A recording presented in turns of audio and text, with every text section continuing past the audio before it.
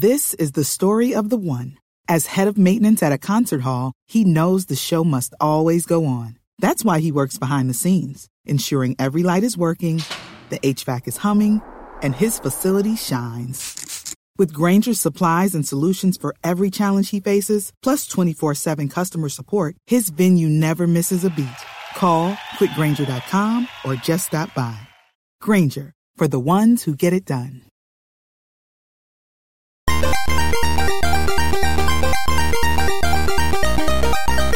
Well, hi everyone, and welcome back to Crosswires. It's James here, and today we have a fantastic guest. We're going to be talking about something really, quite interesting, and you might have used this technology without even being aware that you've used it. Yeah. It's so widespread. In fact, the website that hosts this podcast, where you potentially looking at our show notes right now, is run using this technology. What am I talking about? Well, we're talking about Linux.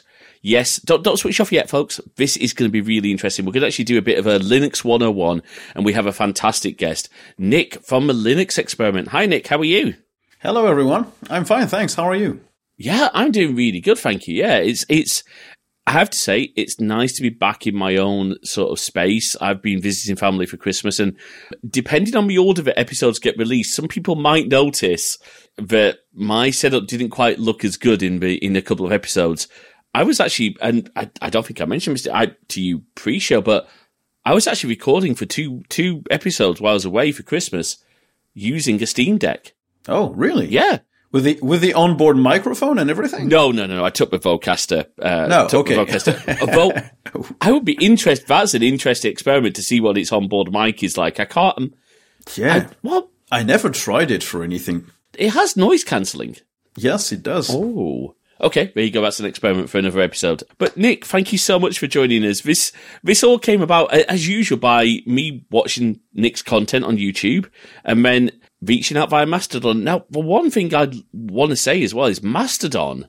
I know you're a big fan. Is it just me, or does Mastodon feel more personal, much easier to connect with people than Twitter ever did? It absolutely does. And I don't know if that's by any specific design thing they do, because I feel like Mastodon is basically exactly like Twitter in terms of how it's designed and how it's presenting things. Or if it's just like the community that's in there and which probably likes to talk more, exchange more. But I'm seeing like what we call engagement, but basically I'm seeing conversations happen a lot more on Mastodon with a lot less followers than I ever did on Twitter. And people are nicer. They're more open to diverging opinions. They're more open to accept that somebody will not come around to their point of view. It's been a very different experience, and I don't really know why that is. It's a very good question. We have talked about, we've talked about the tech of Mastodon. We talked with, James Smith, who's the admin of mastodon.me.uk, when this whole Mastodon thing went huge, we talked to him about the tech behind it. But I'm with you. It's been a much nicer community. And I have to be honest, we've kept the podcast Twitter account, but my account's now private. So the only thing I'm using Twitter for is literally to promote this show. But anyway, speaking of promoting stuff, Nick, before we get into our topic, do you want to tell people a little bit about yourself, a little bit about your content, and tell people where we can find it? Of course. So yes, I'm Nick. I'm French, which might explain the weird accent. And if I make any mistakes, don't be alarmed. It's normal. We French aren't known for our mastery of foreign languages. So I run a Linux channel, which is called the Linux Experiment. It's on YouTube. It's on PeerTube. It's on Odyssey as well. I've been doing that for 5 years. And basically I make 2 to 3 videos per week where I discuss Linux as in desktop Linux, not really server related stuff. I am sort of knowledgeable in that stuff, but I think desktop Linux isn't as well covered. And so the goal of the channel is to showcase alternative applications to what you might be used to, good new versions of Linux, the various desktop environments that we have, which are basically how the interface will look like for you. We have many different ones that will give you a different look and feel and a different set of applications. And so I cover everything of that sort. And I also talk about privacy a little bit, sometimes Android or mobile phones, but it's mostly Linux desktop related. Because correct me if I'm wrong, isn't at its core Android is Linux based? It's a Linux kernel. It's very heavily modified. It's not like the regular Linux kernel you would have on your server or on your Linux computer. It's very, very modified. And some people think it's modified enough that it should not even be called a Linux kernel. But yeah, it's the same base, basically. They just add a lot of proprietary modules and drivers on top of it to have, well, phone manufacturers accept to use it. Absolutely. And yeah, I've been watching Nick's content for a little bit now, and certainly I think the video that I jumped in at, I always like to say how I connected, was your video on France banning Microsoft Office. Yeah. And that really struck me because we talked with Tom Lawrence, and again, I don't know if that episode's going to come out before this one, probably is, but we talked with Tom Lawrence a little bit about open source for business, and it's one thing that's always frustrated me as a bit of a nerd, as someone who did dual boot, Fedora core back with a Windows XP machine back in the day, is that I couldn't do my schoolwork properly on Fedora because, guess what? The requirement was all Microsoft Office. And it's frustrated me. Yeah, and at the time, Open Office was really bad. Garbage. It wasn't even LibreOffice at the time, I guess. It was Open Office, and it must have been like the first versions, like 1.1 or something. It was really bad. Yeah, it was not good for compatibility at all. So I had to keep a dual boot. But, and even, on that same subject, unfortunately, I think it's still the case that most IT education is focused around the Microsoft ecosystem or the Google ecosystem. Absolutely. My nephew, actually, on a quick win, my nephew somehow managed to, well, we know how he did it. Bashing your laptop on the floor when the fan's making a noise probably isn't going to do a consumer grade HP laptop a lot of good. He's not getting a new laptop. He's getting a refurbed laptop. And look, it wasn't really going to be fast enough to run Windows 10 at a comfortable speed. I thought, what does he need? I said to him, what do you actually do your schoolwork on? He's like, Google Sheets. He's like, teenager, that's all I got out of him. I'm like, okay, all right, nephew, fine. And I put Pop! OS onto this laptop, and it works great. And you know what? It's a viable alternative, but we'll come to that a little bit. But before we dive into sort of a little bit about alternative applications and desktop environments, at its very core, when we say Linux, because you've already mentioned a couple of terms that I want to make sure we clarify for people, desktop environments. Yeah, absolutely. It can be a confusing mess for people who don't follow that space at all. Absolutely. So Linux is the core of the operating system. It is the foundation of. But yeah, it's a kernel. Can you explain a little bit more that maybe help people understand what we're talking about here? Of course. So basically, when people talk about Linux, they can refer to many different things depending on the context. At its base, when you say Linux, you should mean the Linux kernel, which is like the base of the system. That's the layer that interacts with the hardware, basically, the stuff that is able to talk to the hardware, and that everything else is built up on. So basically, in the Windows world, the equivalent would be the Windows NT kernel, and on macOS, it's called Darwin. That's the same layer, basically. But a lot of people, myself included, also say Linux just to talk about an operating system based on the Linux kernel. So for example, when I say Linux, I can refer to Ubuntu or Fedora, which you talked about, which are two variants of a Linux-based operating system. Because saying Linux-based operating system every time is extremely cumbersome. So it's been shortened into Linux or Linux distribution, which is the term that encompasses basically every single bit of software that makes up a Linux-based operating system. Got you. And so, as you said, we're talking about things like Ubuntu. Ubuntu probably being one of the best known, and we talked about servers. Yeah. That's Ubuntu server. I would say if you're running a DigitalOcean Droplet, the chances are you're running Ubuntu server. We certainly are for our WordPress Droplet that we're running. It's everywhere. I run a Nextcloud instance. It's running on Ubuntu. I run an OnlyOffice document server. It runs on Ubuntu. I run a Castopod instance for a future podcast that I'm planning, and it's also running on Ubuntu. It's just easy. It's simple. There's plenty of documentation. You can't go wrong with it. No, it is a very stable server OS. Now, I know it's not as popular. It's losing popularity in the desktop space. And we can talk about that. But then, there's even, and Crazy Ken from the Computer Clan did a whole video on, and I would love to know how this came about, a Linux distribution called Hannah Montana Linux. Yes. I want to know how that became a thing. That exists. There are so many weird niche distributions. Basically, a distribution is a Linux kernel, so the base that talks to the hardware. On top of that, there's stuff that we call the GNU tools. GNU being like the umbrella name of the foundation that develops these tools. Those tools take advantage of the kernel and let the user do stuff. So it's basically a shell, like you would have a DOS back in the day on Windows. GNU gives you sort of that kind of experience. And then on top of that, you have a windowing server, so something that can display graphical stuff. It's either X11 or Wayland. We have the two, Wayland being the newer one, which everybody is slowly moving to because it's more stable, more robust, it works better with multi-monitors, etc. And then you have the desktop environment that runs with that, and that gives you the graphical interface. So if you think about the Windows shell with the taskbar, the start menu, the various applications you get, that's your desktop environment. And Linux has multiple ones of those, some that look and work like Windows, some that are closer to macOS, and some that look or work like nothing else you've ever used. So that's a Linux distribution. And everyone can build their own. Everyone can build their own easily because it's all open source, so the code is widely available. Someone could definitely say, I want Hannah Montana Linux, and build, well, that's what they did. They built Hannah Montana Linux. But you could do SpongeBob SquarePants Linux if you wanted to as well, and grab every program you want, every wallpaper, whatever, it could work. Don't give people ideas, Nick, please. Please don't give Nickelodeon more ideas.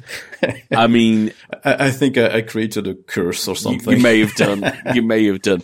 But it is a good point, because that's one of the beauties about a Linux-based operating system is you have that complete flexibility. In a certain extent, macOS... Actually, macOS is probably less customizable in terms of its desktop environment than Windows is.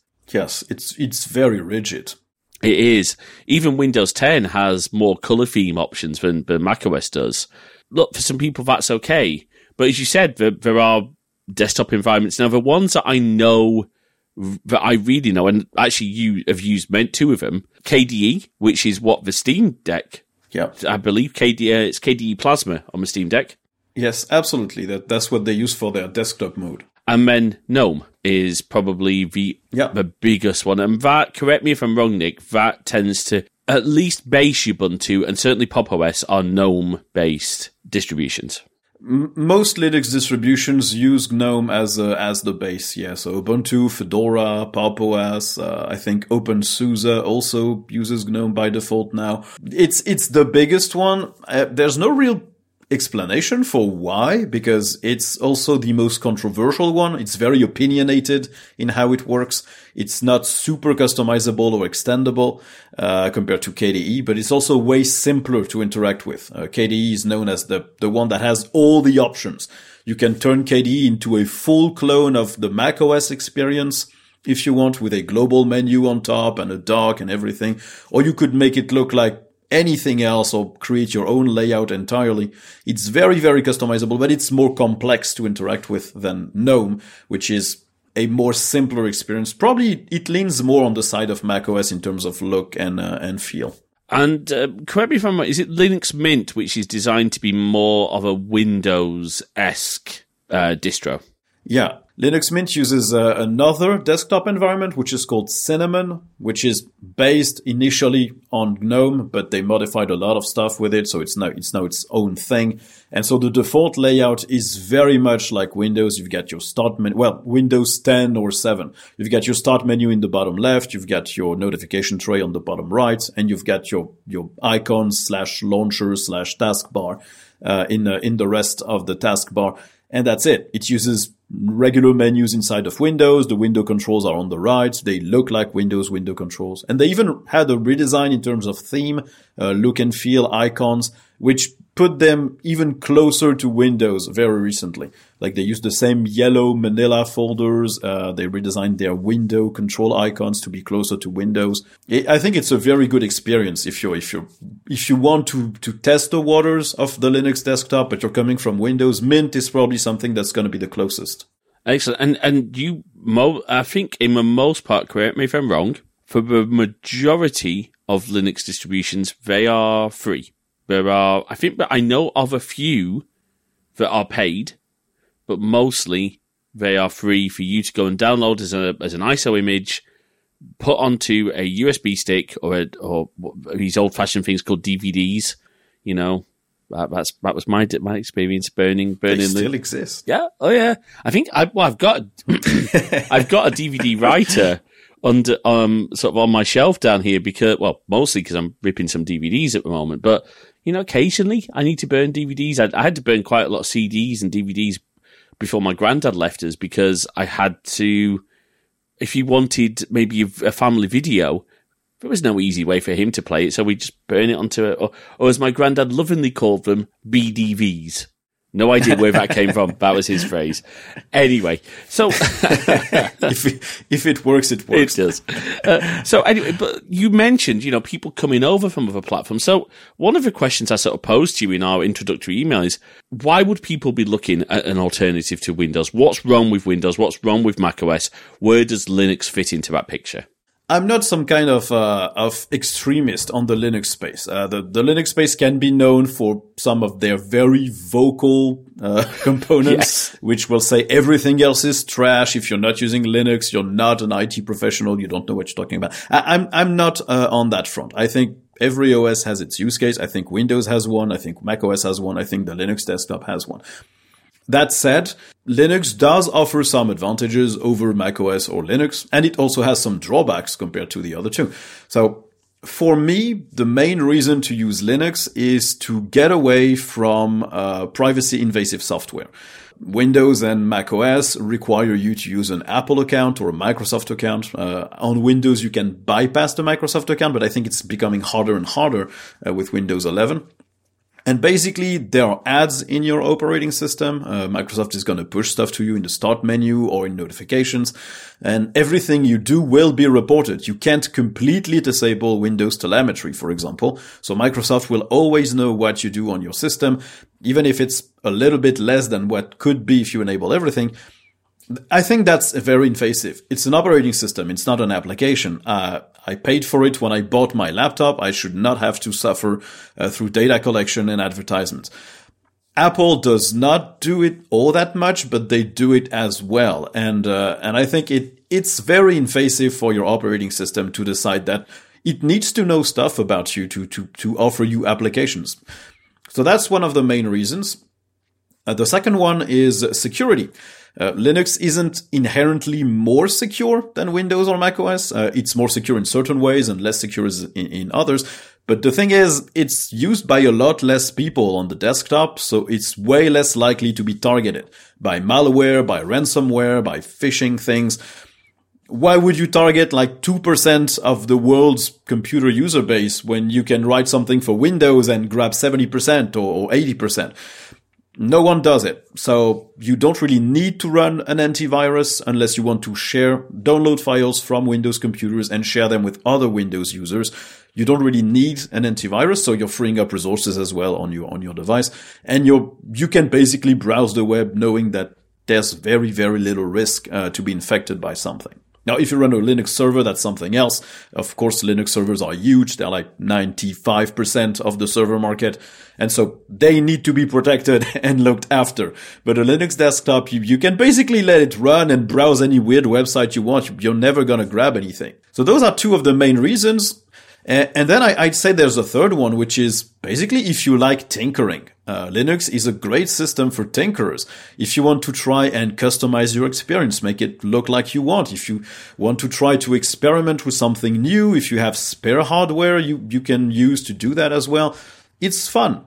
If you like that sort of thing, it's fun. And Linux gives you all those opportunities to tinker, to work around, to fix your own problems as well. If you're technologically inclined, if you know how to code, if you find a bug in Windows, you can only report it. If you find a bug in a component of your Linux system, you can actually try and fix it yourself. And in most cases, if it's well written and it follows the guidelines of the code that you try to write, it will be accepted. And so your code will be used by a lot of other people around the world, which will benefit from your contribution. So I think it's a great operating system for tinkerers, for people who want to share either their knowledge or their coding skills.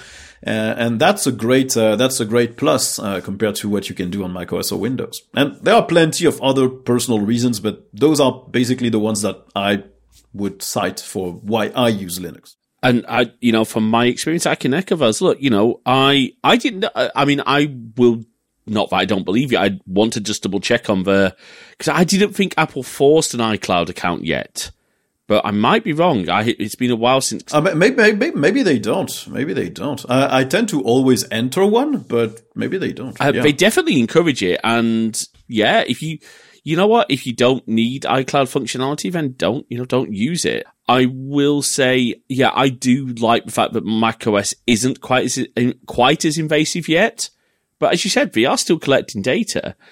Whereas a Linux OS, look, I had, and I've said this on the show before, my old 27-inch 2011 iMac, once that stopped receiving security updates from Apple, I'm like, okay, well, I don't have the money yet to throw this hardware away or to replace it. What am I going to do? Well, it's an Intel-based machine. So I put, at the time, I was in love, sort of doing that whole, I'm in love with Pop! OS thing, and put Pop! OS onto anything I could find. Which, I think it's true though, once you find it's a very good version of Linux. It's very well done. It really is. It's actually made by a manufacturer of computers. It's made by System76, which make their own devices. So they're not like, hey, I'm going to make software and let's hope it works. They actually test it. And so this means it's generally a lot more robust than other things you can use. No, it is really nice. We've got some really nice things. One of the things I love in that distribution, and we'll talk a little bit about some of the cool software that can come with Linux, and you can find, because I think that's probably most people's number one question. But will it run the stuff that now there's difference here, folks. Will it run the stuff that I need versus will it run the stuff that I'm used to? Two very different questions. Yeah, that's generally the gist of everything in terms of alternatives. Are you okay with an alternative, or do you need the specific software that you currently use? If you need like Photoshop, pure Photoshop, not a Photoshop-like program, but Photoshop, so no, you can't use Linux because it doesn't run on it. If you need pure Microsoft Office, the full Office suite, the full-blown desktop client, and not just any Office suite, then no, you can't run it on Linux. But if you're okay with an alternative, if you need text writing functionality, or if you need image editing functionality, then yes, there are alternatives, but it takes some time to relearn how to do the same thing, but on a different program. And that can be frustrating. If your livelihood depends on it, it's not great either, because you're going to lose time. You're going to lose your archived projects that you won't be able to open anymore. It depends. I personally learned with these alternatives, so it was way easier for me because I started using Linux in 2006, and I used it basically ever since. So I know how to use GIMP instead of Photoshop. The name is stupid, but the program is good. I learned how to use LibreOffice instead of Microsoft Office, other email clients than Outlook, and so that's not a problem for me. Actually, it would be a problem for me now to use Photoshop or Microsoft Office because I don't quite remember how they work. Yeah, that makes sense. So just out of interest for your videos, are you a Kdenlive or DaVinci person? DaVinci Resolve, yeah. It's the only non-open source program I use to run the channel. It's proprietary, but it's the best you can find on Linux. It's really, really good. Yeah. And it's great that DaVinci are actually making it, because Apple certainly aren't putting Final Cut onto anything but macOS, and Adobe have no interest in Linux. So yeah, they pull their user base on some kind of Q&A forum they have basically every 3 or 4 years, and they get like 16,000 votes for yes, we want Linux, but that's just not enough. They're like they would have to have like so much more interest for them to justify porting it. Or if one day they manage to port the whole suite to the web, then maybe, yes, sure, they'll give us an Electron version like everyone else. But as long as it's a desktop-based program, there's no way they're going to port it.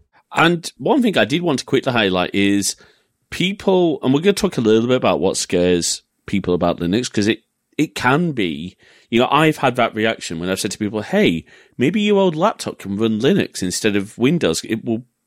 Now, is it, I'll come to this in a second, but you can use your iCloud. If you are an ex-Apple person or you're, an iPhone user and you have iCloud email, well, first of all, maybe consider switching to Fastmail. Go and check out our episode with Helen. But you can, iCloud, for all its flaws, the mail is still IMAP based. It's harder to configure, folks, but you can do it. I actually made a video about how to use most of your Apple ecosystem related stuff on Linux, and there's very little you cannot bring to Linux. You can still use your iCloud Mail. You can still sync your iCloud contacts. Your iCloud notes can be used on the web with the web portal. You can sync your calendars as well. They will work. You have access to your iCloud photos on the web portal as well, to locate your iPhone. You can still have AirDrop-like functionality between your phone and your Linux computer, thanks to a small program called KDE Connect, which works on every single Linux version. Awesome. I made a video explaining all of that, and basically the only things that would not work at all was, there was one thing that really didn't work. It escapes me right now, but there was just, one big part of the ecosystem that just didn't work, and everything else was available in a reduced version because their web versions aren't super feature complete, especially the reminders, which is very bare bones. But the rest worked flawlessly. You could even create some small web apps and not really see the difference. Which is really cool that Apple have built the web stuff around that. But as you said, it's not quite the same. Absolutely. My biggest frustration with that, and it is, and I think the same is true of OneDrive. I'm not 100% sure. There's no way to connect iCloud as a operating system level folder access in anything other than Windows and macOS. Yes, that's one thing. If you want to access your iCloud storage on Linux, for example, you have to use the browser. You cannot connect it as external network storage. With OneDrive, I think there's an application that lets you do that on Linux. There's a client that lets you do that. Unofficial, but still it works. If you're okay with using an unofficial client to access your files on OneDrive, that's always an issue for some people. But with iCloud, you cannot, yes. And the point, so we're going to talk a little bit now kind of about maybe what scares people about Linux. Now, before I do that, though, the question I was formulating to ask is, my experience has been most Linux distributions require a lot less in terms of system resources than, say, the latest version of Windows, which has led me to be an advocate of putting Linux onto older laptops that can't be updated. And I don't know whether or not you'll agree with me on this stance. My stance on operating systems is, as soon as it stops receiving security updates from the original developers, so Microsoft, Apple, whatever, then it's time to stop using that operating system. I absolutely agree, yes. People still running Windows XP nowadays just drive me crazy. I don't understand it. You could catch any kind of weird thing just by downloading a program. Stop using those things. They are not supported. No. And the same goes for Linux. Some people run old Linux distributions that have been end of life for 6-7 years. They have no security updates. Move to something else, please. And if you can't run the latest Windows version on your laptop, move to Linux or move to BSD or whatever other system. But don't use Windows XP until your laptop dies. The only caveat, of course, being is air-gapped retro systems. If you're intentionally running retro and it's not on the internet, that's probably okay. Yeah, of course. As long as you don't download stuff from another computer to install it then on the computer that doesn't have access to the internet, because you're just moving the problem somewhere else. Yes. It's a challenging one, obviously, because we have a lot of retro guests who will run, things like Windows 95 and 98.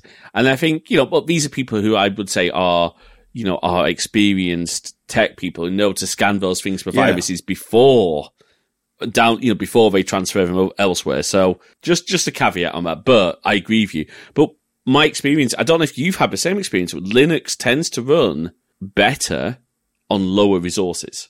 And in fact, correct me if I'm wrong, there are distributions designed for low resource machines. There are some Linux distributions with a graphical user interface. Granted, it looks pretty old. It's more Windows 95-like than Windows 11-like, but they will run on 64 megabytes of RAM. Wow. with a full graphical user interface, a full kernel, the full Linux drivers, everything. I think it's called Tiny Core Linux, which is one of those. You've got Puppy Linux as well, which is designed for like very low end, very ancient hardware, but still uses the very latest security enabled Linux stuff. That's the beauty of Linux. Basically, you can have a whole range of systems that can run on something as low as a Raspberry Pi or 20-year-old device, up all to the way to a giant workstation like the one I have with a 16-core CPU, an RTX 3070, 64 gigs of RAM.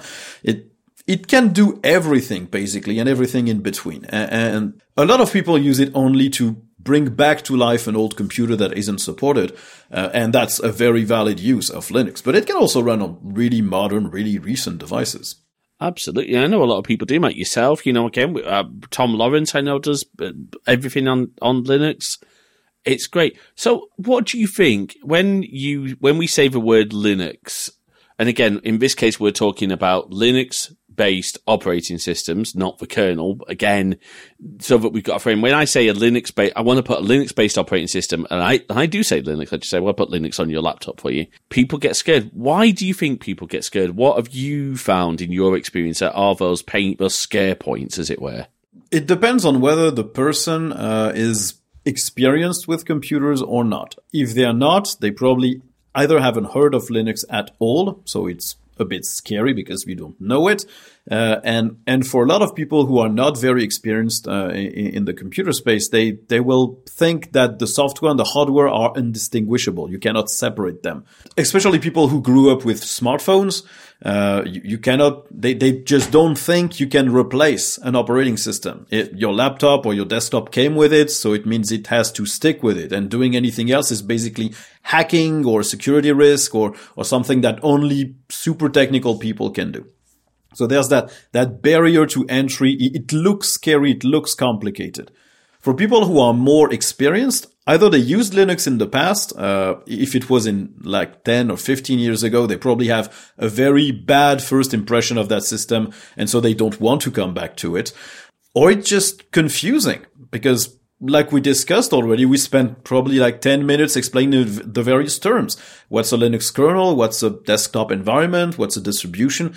When you jump in on that, you cannot just type on Google, download Linux, because you're going to be confronted with thousands of versions and different things. And even Ubuntu will have 2 or 3 versions to download for server, for desktop with the LTS version or the most recent version. It's confusing for people. It can be difficult because when you want to download the latest version of Windows, you go to download Windows, you type enter, you click, you have your small installation tool and you're done.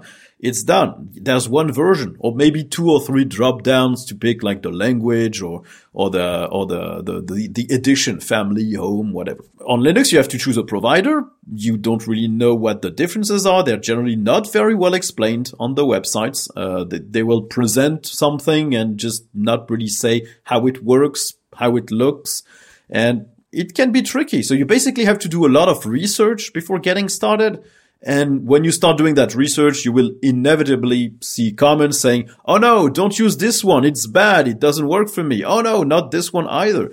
And so you're going to get like small pinpricks all the way through your search until you can't take it anymore and you just abandon. It's way more confusing, basically. Absolutely. And I think that, my own experiences were running this on, at the time, I think it was what was I running? I was running an AMD system. We're talking AMD Athlon system. So this is a long time ago. And, just having little issues with some hardware not working back in the day when hardware used to be much more, this only ever works on Windows. I remember having a Lexmark printer and it was a weird one but none of the software for the printer, none of the firmware for the printer was on printer. it was all done through the Windows software. So unless you were running Windows, you couldn't use that printer. That doesn't tend to happen anymore, and printers are still an absolute nightmare in whatever operating system you're using. But yeah. This is something that I never understood why. Like, we've been doing printers since the 1600s, and they still don't work reliably. It's insane. I think it's by design. It has to be by design. It has to be by design for to sell tech support on the back of it. I mean, like HP made me laugh. I've been scanning some old photos, and their edge detection is comical on their scanners. It's just like, no, that's not the edge of the photo at all. And in what world would a diagonal line dissecting two people in a photo be the edge of the photo? No, HP. So I think a lot has changed, right? And certainly, once you find a good distribution, and again, we've talked about Pop! OS, and there are so many, and I know you're a fan of Fedora. I've got many friends. My friend Josh is a big Fedora fan, and the next time I do a Linux install to play around with, probably virtual machine on here, I'm going to give Fedora another go. But certainly these days, I think the setup process has become a lot easier. It's GUI driven.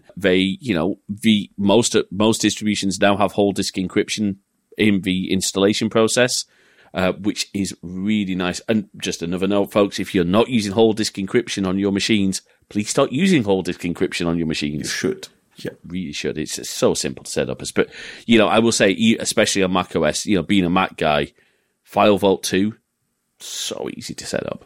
So easy to use. And it's very smooth, yeah. It's a very easy installation process. Absolutely. But yeah, Linux has come a long way with that, mostly because they offer a ton of things to make sure that when you install, everything is gonna work. You've got that live session. That's a big plus of Linux distributions. Basically, when you just burn it to a USB drive, you run the full Linux distribution from the USB drive, which means you can test everything. And that's the first piece of advice I generally give to people who are asking if they should move to Linux. Pick the distribution you want. That's a hard thing to do. It's hard enough. I have plenty of videos on my channel to try and help people pick, but it's difficult. Once you picked one, try it with the live session.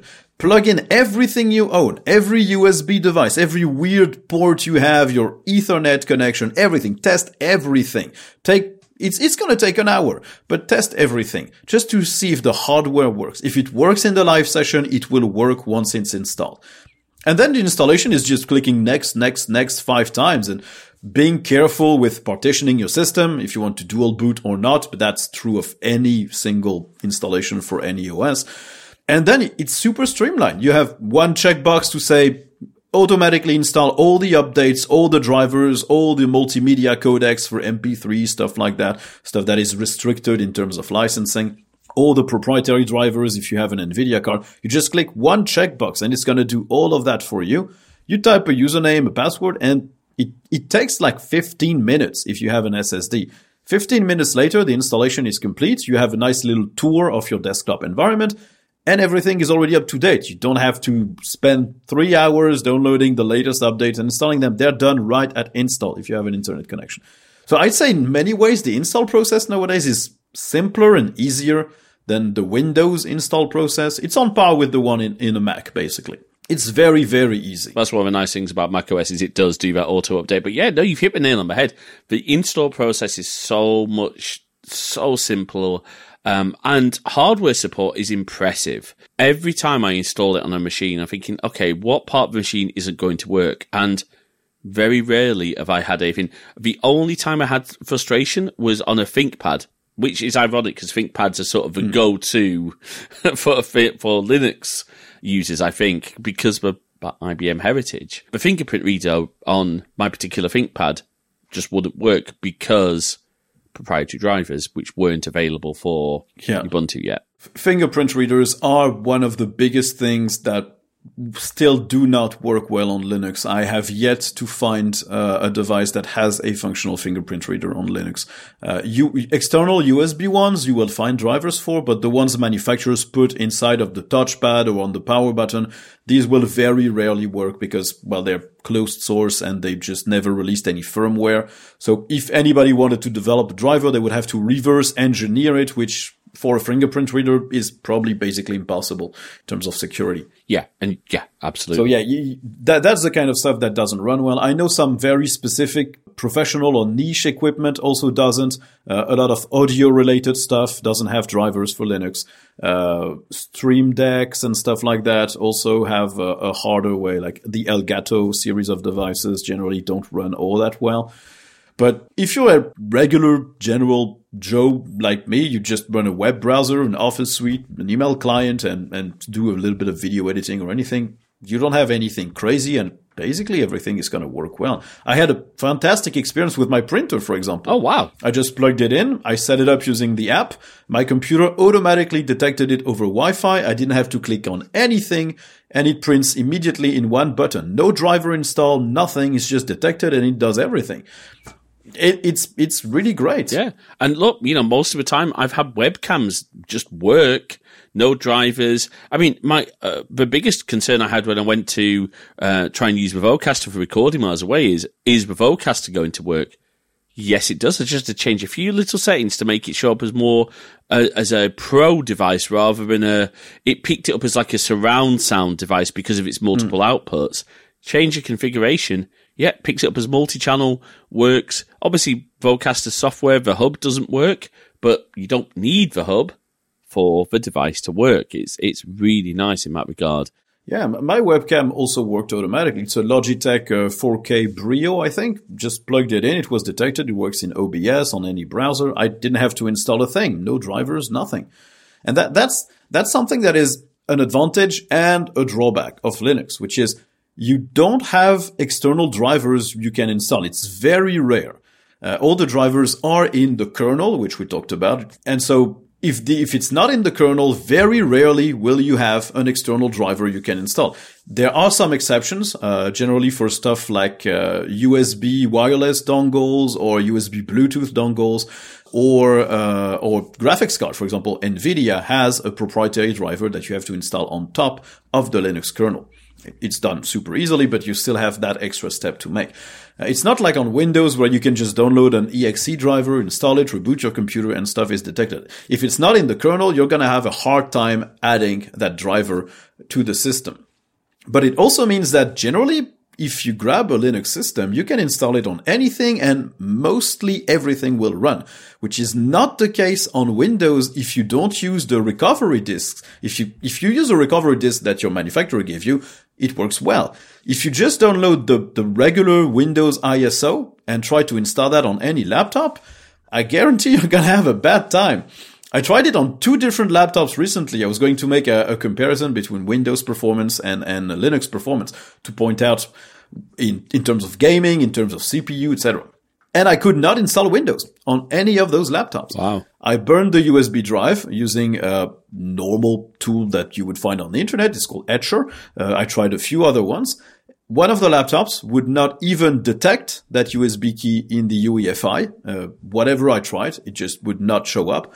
And the other one went to the Windows installer, but said it didn't have enough drivers to even work. So it couldn't let me install at all. Wow. So people tend to think that Linux does not have great hardware support, but Windows only has it because manufacturers develop drivers for their own devices. It's not Microsoft that does it. Windows in itself does not have good hardware support. It's probably worse than Linux. It's just that when you buy the device, everything is already pre-configured, and so it works really well. Same goes for a Mac, where every driver is already in the system because, well, Apple has a very limited range of devices that they have to support. The end result is still the same. Windows does support a lot more hardware than Linux, but the difference is still important. But the difference is only because there are external drivers provided by manufacturers for those Windows systems. No, that's a very good point. Yeah, I have generally found no issues at all connecting anything. Now, let's talk a little bit about software, because we talked, things that won't run, full-blown Microsoft Office, be Adobe Creative Suite, but it's fair to say, in most cases, if you want to do something in a generic sense, like a word processor, video editing, audio editing, photo work, image manipulation, and just for those wondering what GIMP stands for, it's the GNU. No, is it GNOME or GNU image manipulation? It's GNU, yeah, it's GNU image manipulation program. There's a lot of debate whether they should change the name or not, because it's kind of derogatory in English. They took a hard stand saying they want to keep the name. There was a fork at some point of the program called Glimpse, but that wasn't maintained because they didn't really have anything to add apart from changing the name. So yeah, it's a stupid name, but the program is great. It's really good. You know, you've got Audacity for audio production. You've got if you don't want to go down the DaVinci Resolve route now, DaVinci, I believe, offer a free version, but it's proprietary. It's still proprietary closed source. So if you are a huge open source advocate, Kdenlive is a wonderful video editor from what I've seen. It's the one I used when I started the channel. I used it for 2.5 years to run that business. Wonderful. It works really well. OBS will run? OBS will run. I use it a lot as well, yeah. With scenes, with plugins, with browser, chat integration, everything you can think of. It has NVENC support if you have an NVIDIA card. Nice. It runs exactly like on Windows. There you go. Or macOS. Well, macOS user. Oh, don't. macOS and OBS, not a good... I have a... I mean, really? Well, it's more of a hardware encoding because there's no... Ah, yeah. It uses H.264 using the CPU. Yeah. I think there is a way to do hardware encoding. Certainly the new, and we'll come to Apple Silicon. The Apple Silicon stuff, my co-host and my partner Jay has a M1 Mac Mini, and it runs beautifully there. But I think this is an older iMac. This is 2017. It's 64 gig of RAM. It's got an 8 gig AMD, 580. So it's got enough grunt. It's only got a 4-core 7700K, so it's not. But yeah, most stuff will run. You know, you'll be able to access the web versions of all your chat programs. Signal has a Linux desktop client. There are, for those of you who insist on using WhatsApp, there are WhatsApp clients for Linux. Why you would want to continue using WhatsApp is a whole different question, but yes. But some people are stuck. Sometimes it's hard to get your family members to try something else. Oh, God. I know I've been down that road trying to get family members. My co-host will be laughing her head off when she hears this episode because we've had that struggle recently. Oh, Discord works perfectly on Linux. So Discord works perfectly. Got all the tools you'll need. You know, if you're worried about, I need to use Chrome, you can. There's Chromium and there's full-blown Chrome. There's Firefox. Every browser you can think of, except for Safari, of course, is on Linux. Every Chrome derivative, Edge, Vivaldi, Opera, whatever, they all have a client there. Yeah, and I think WebKit is WebKit itself available. Yeah, the default browser on GNOME is never shipped by any distribution, but it exists. It's called GNOME Web, and it uses WebKit. I used it when I was working as a product owner to test how well a website would work on desktop Safari, because it's the exact same rendering engine. It doesn't have the same performance. The JavaScript engine isn't as good, but the rendering issues will be the same. So I just tested everything in GNOME Web, and I had the same render as Safari would. That's really good to know. Now, again, you know, there's I believe there's even a Teams client. I don't know it's very good. There's certainly Zoom. Yeah, there's Zoom, there's VS Code, whatever you can think of. The only thing that really you will not find are very specific professional applications like the Adobe Suite, unfortunately Microsoft Office, and stuff like AutoCAD, programs like that are really specific, and their market on Windows and macOS isn't that huge already, and so extending it to Linux will not bring enough sales to justify the development time, of course. But yeah, if you want to do 3D modeling, you've got Blender, which runs beautifully as well. There's basically applications for everything you can think of. And in most cases, there are multiple choices. It's not just, you have to use this one, even if it's mediocre. You have plenty of ones that you can try and adapt to. It's really rare to find an activity that you cannot find a single piece of software that would do it. Absolutely. And of course, if you're using a browser, you've got other browser extensions. So if you are, hopefully, by the time this episode comes out, no one is still using LastPass. If you're yes. Oops. The LastPass episode prompted me not wasting, but spending like 5 hours going through all my passwords. I didn't use LastPass. I used the Firefox sync thingy, but it's still stored in the cloud. And so I went over every single password stored there, changed it to something more secure every single time, saved it in a self-hosted password manager as well, which will replace a Firefox sync for me.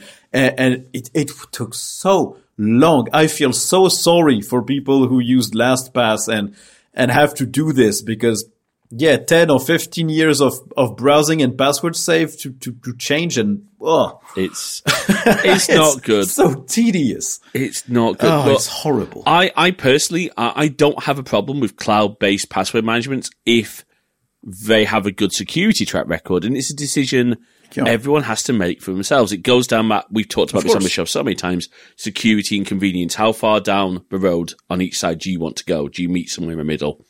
I'm a big 1Password advocate, and shout out to the folks at 1Password. They have an actual Linux desktop client now. Yeah. Well done. Yeah, they released it, I think a year ago or something, and it works really well. It does, and browser support. Same with Bitwarden. Bitwarden, I know, is hugely popular, and I know that's a self-host. They have a self-host option for Bitwarden as well, which is wonderful. But the point I'm trying to make is, you'd be surprised. I think we're trying to make is you'd be surprised what you can do on a Linux. Go and grab a live distribution and try it. Let's talk a little bit before we move on to gaming, because definitely something I want to talk about. What about, because there's been work to get Linux running on ARM, particularly on Apple's M2. Now, Linux does run natively on ARM, but Raspberry Pi, in fact, I have my Raspberry Pi is literally down there. That is running, it's running Raspbian, which is a Linux distribution for the Pi. And it's more of a server at the moment, but I've used it in desktop mode. But you can, yes. Yeah. But what's going on? I mean, why would anyone want to run Linux on an M2 chip? An Apple Silicon chip, sorry, let me rephrase that. Is it a Shy Linux? Is that the product name? I think it's pronounced Asahi, but I'm not certain. Yeah. It's Asahi. Okay. And I mean, I'd say Asahi, but Asahi sounds, not sure. That sounds right. Yeah, I'll go with that. Asahi. Sorry to put you on my spot. Do you know much about what's been going on there, or? I followed a lot of the developments because, to be fair, I find Apple Silicon fascinating. I've been a Mac user for a long while. I still own a really old 2011 cheese grater Mac Pro, which is like sitting right down there, which is running macOS Monterey, by the way. It's not supposed to, but it can with a patcher. So I managed to patch this one, but it was a nightmare to do. I had to replug the old AMD card from 2011 to manage it, which was not a good experience. But that's not the point. So I really like what they're doing with their Apple Silicon stuff. It proves that ARM is more than just a smartphone architecture. You can do extremely powerful single-core and multi-core performance with awesome battery life, integrated graphics that are really, really good. It basically puts Intel and AMD to shame on every single segment of processor that they have, which is insane. And I really enjoy seeing that. I don't own an Apple Silicon Mac, but I plan to once Asahi Linux has completed their work. And they've done amazingly well I think they started work in a year and a half ago, and they already support fully M1 and M2 with the GPU acceleration, with Wi-Fi, with Bluetooth, keyboard, touchpad, screen, all the resolutions. And they have better battery life than on macOS with the GPU support, which is insane. It's incredible. And they reversed engineered all of that because Apple does not publish any technical specifications about these CPUs. They don't explain how it works. They don't explain how their chip works. They don't have open public drivers, apart from maybe what they have in their kernel, which is partly open sourced. Every time they have a new macOS version, they release an open source version of their kernel. So it's all handiwork. Like, they tested something, they noted what it answered, what kind of hex code or binary code it put out, and they managed from that to write fully functioning drivers, which is absolutely insane. It's great. That's fantastic. And again, it means that, once that project is complete, well, I say complete because no project's ever complete, but once it's to a point where it could be considered stable for daily driving use, you have the option, man. If you really don't like macOS, and look, that's a valid viewpoint. I understand why people don't. I understand why people don't like Apple. I get it. But you then can take advantage of that wonderful, because unfortunately no one else is doing ARM well in the desktop space. Yeah. It's sad. But it's either really low power stuff to try and save on cost, for like example the Raspberry Pi, or the Pine 64 has the Pinebook Pro, or the Pine Tab, which are using ARM processors, but they're really low end, not super powerful. You're just using them to have something mobile with a big battery. That's it. But they don't scale up well. Apple is the only one that managed to scale ARM up to a desktop workstation. The Mac Studio seems insane in terms of power. Mad. I'm very curious because they've still got the Mac Pro to transition. Yeah. I'm curious what they're going to do. Probably can push that chip even further, like putting 2 M2 Ultras or something inside of it. They're going to keep clipping those chips together to build a giant cluster of something. Yes. It's insane. Yeah, it's incredible. And I would say during the Intel Mac period, there was no reason to buy a Mac if you didn't like Mac OS. Because while Mac OS used that hardware to its maximum, the devices were thermally limited and not that interesting in terms of price to performance ratio compared to a regular PC. Nowadays, if you have Asahi Linux fully stable, which is not the case yet, they have support for basically every component, but it's still experimental. It's not been merged into the main Linux kernel, so you do have to use Asahi specifically to run on an M1 or M2 Mac. You cannot just pick any distribution you want. At some point, that won't be the case. You will be able to run Ubuntu or Fedora or Pop! OS on those devices. And at that point, I don't think there will be a reason not to buy a Mac and run Linux on it, because no one else comes close in terms of performance to battery life ratio and in terms of build quality. The prices are now not that insane compared to what you're getting. Intel laptops from Apple were crazy, but nowadays they're really good in terms of price to performance. So yeah, I'm really excited about what they're doing there. It's going to be great, and probably in a few years I will own an Apple laptop that runs Linux. Awesome. I'm looking forward to seeing those videos. Now then, our final 2 little bits. Gaming. So we did an episode recently all about the Steam Deck, but we focused on the hardware of the Steam Deck. And we did touch a little bit on Proton and on what the Steam Deck has done for gaming. But as a Linux, I'm going to say as a Linux aficionado and someone who does Linux content, I'd love to get your take on what you think Valve have brought, and have Valve done good for Linux gaming? They've done insanely good. Yeah.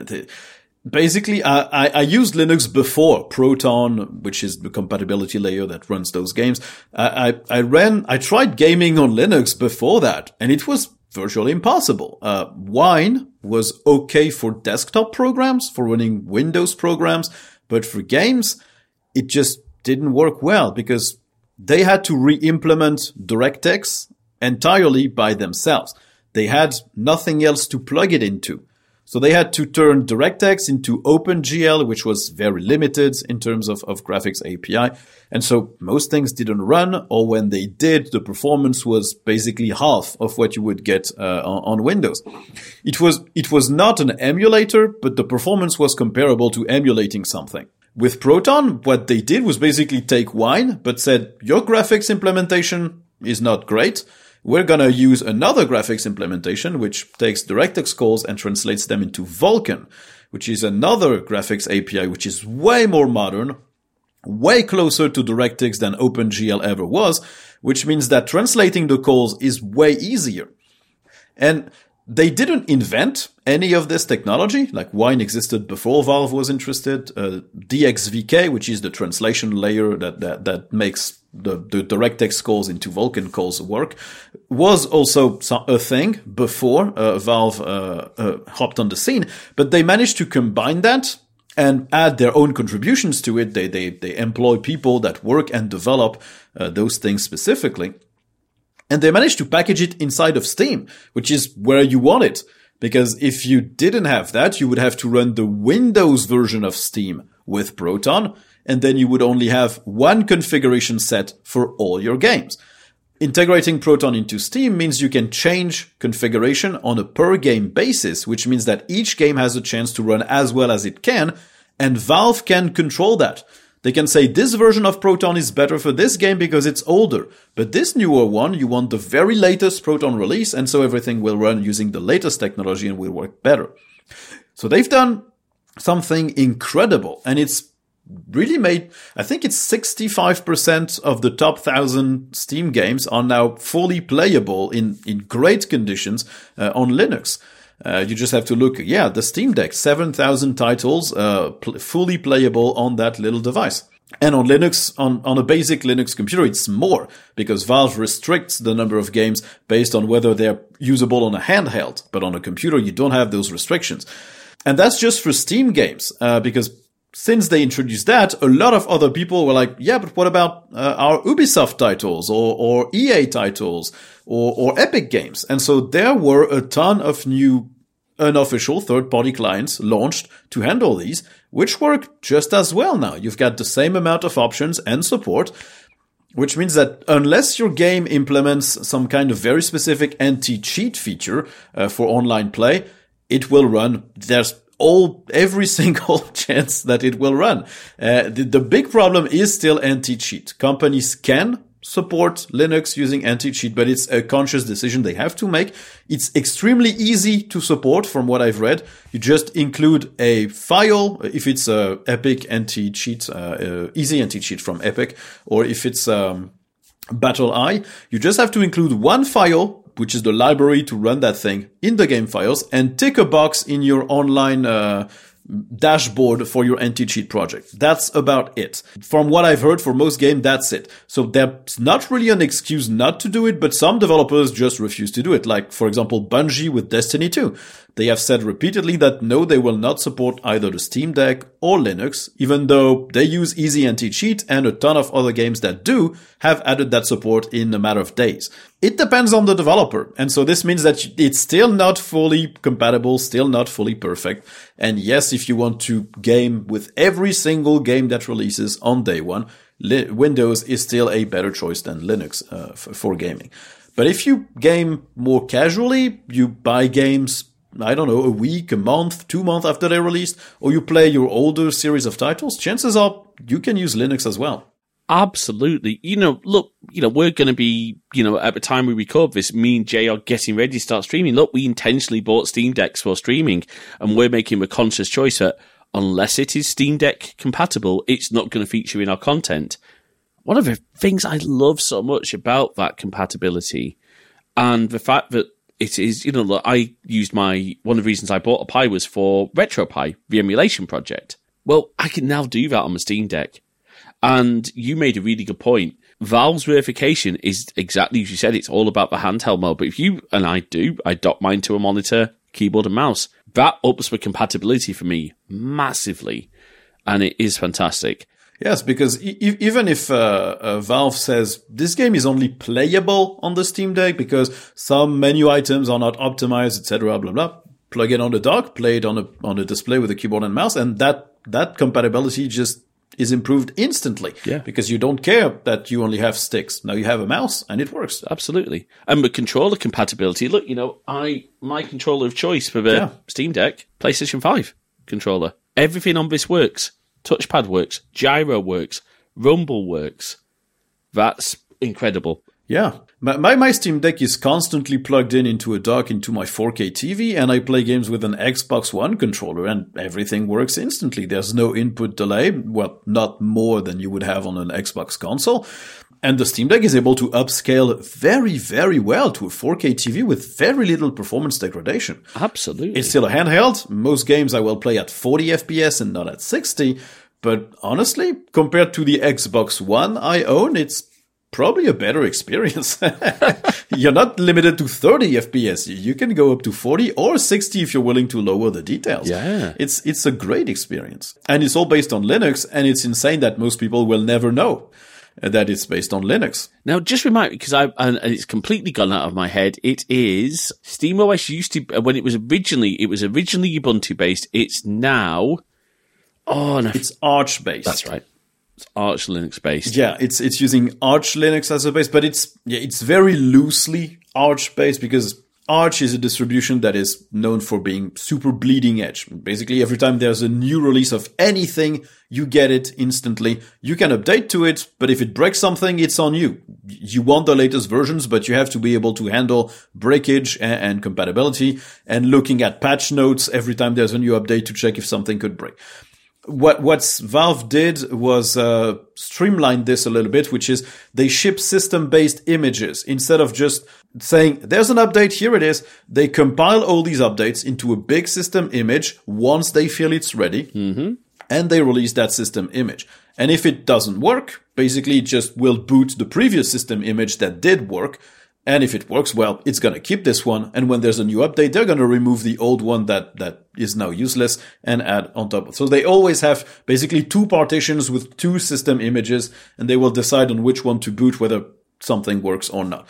So it's not really the same philosophy as Arch Linux, but I think they used it because it's super modular, that you can do what you want with it. That's awesome. Now then, before we wrap up, I have a little game I want to play with you, my friend. And I'm going to try and translate this into French. If I get this wrong, do forgive me. In fact, I'm not, because I'm going to get it wrong.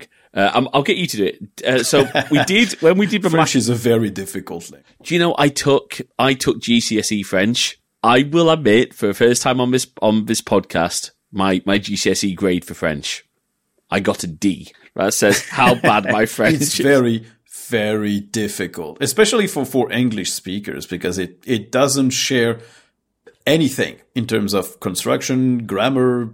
It's Latin based. English is not. So no, absolutely. Look, I love French as a language, and I'll tell the story because you'll laugh. So quickly, as I said, we used to, I said before pre-show, we used to go on holiday to France. Being an English family, we had a touring caravan. We went on for a holiday to France, but we also did tent trips. And I was probably about 9 at the time, and you could go and buy French fries, literally French chips, as we call them. And I worked really hard to learn how to order deux frites, s'il vous plaît. Simple French, very simple French. Got in the queue to go and order them. Got to the front and said, "Bonjour, madame, deux frites, s'il vous plaît." And she turned around, she says, "What, you want 2 chips, love?"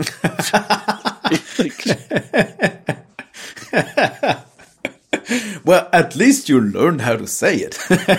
I could tell you so many more stories. Let me just say this. Year 8, so 12, 13-year-old kids going on a school trip to France who haven't learned French, trying to order fromage, cheese, and somehow pointing at the butter instead.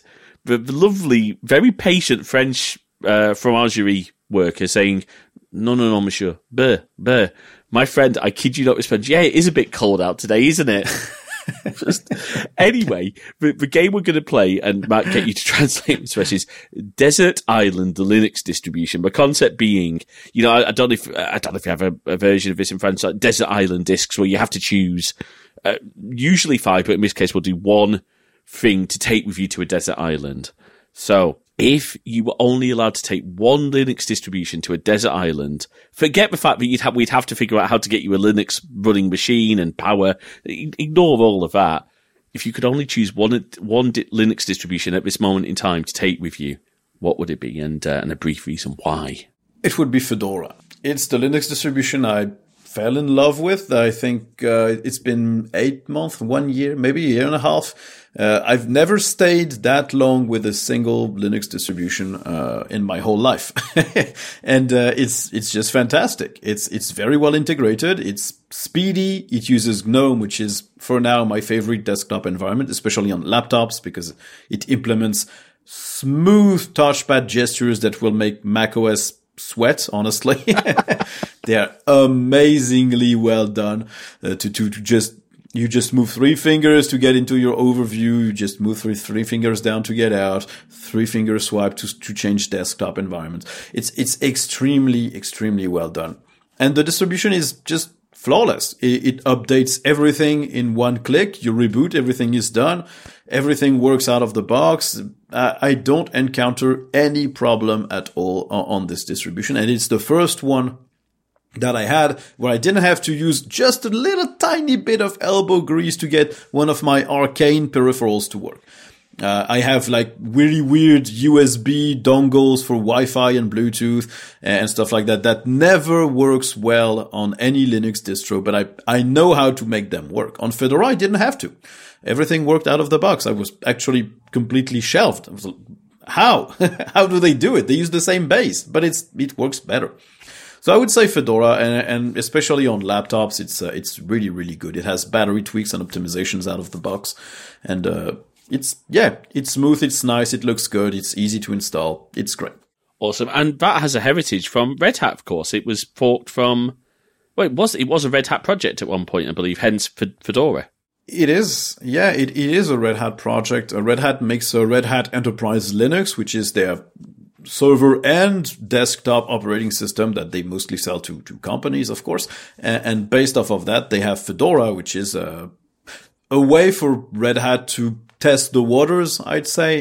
They can release stuff that is a little bit newer than on Red Hat Enterprise Linux. And so they get a large pool of people testing it, working on it, contributing. And once it's stable enough and well packaged, they will bring those improvements to RHEL and things will work well. Awesome. Well, Nick, thank you so much for your time today. I recognize we've run a little bit over an hour, but it's been so great to dive into this stuff. Where can people find out more about your content? Where can they find you? Well, mostly on YouTube. The channel is called The Linux Experiment. Even though I'm French, every video is in English, so you can still listen to them and you don't have to learn French to understand what I'm talking about. And you can also find me on Mastodon at The Linux EXP. I still have a Twitter account, but I rarely use or interact with it. It's the same handle. And if you prefer using open source services, you have PeerTube and Odyssey. The name of the channel is the same, The Linux Experiment or The Linux EXP. Awesome. Nick, thank you so much for your time. It's been an absolute pleasure. Thanks for having me. Oh, absolutely. Yeah, roll the outro. Thanks for listening to this episode of Crosswires. We hope you've enjoyed our discussion and we'd love to hear your thoughts. So please drop us a note over to podcast@crosswires.net. You can also drop us a comment on the post, or if you're a GoodPods user, why not start a discussion there too? You can also join our new Discord server at crosswires.net/Discord. We've got forum channels for each episode and we'd love you to join the discussion there. You can also follow us on Mastodon at crosswires at masthead.social. And of course you can find the show in all the good podcast apps and all the really bad ones too. If you'd like to check out more of our content, head on over to crosswires.net/YouTube for all our videos, and keep an eye on our Twitch channel at crosswires.net/live for our upcoming streams. If you like what you heard, please do drop a review in your podcast directory of choice. It really does help spread the word about the show. And of course, if you can spare even the smallest amount of financial support, we'd be incredibly grateful. You can support us at ko-fi.com/crosswires. That is ko-fi.com/crosswires. Until next time, thanks for listening.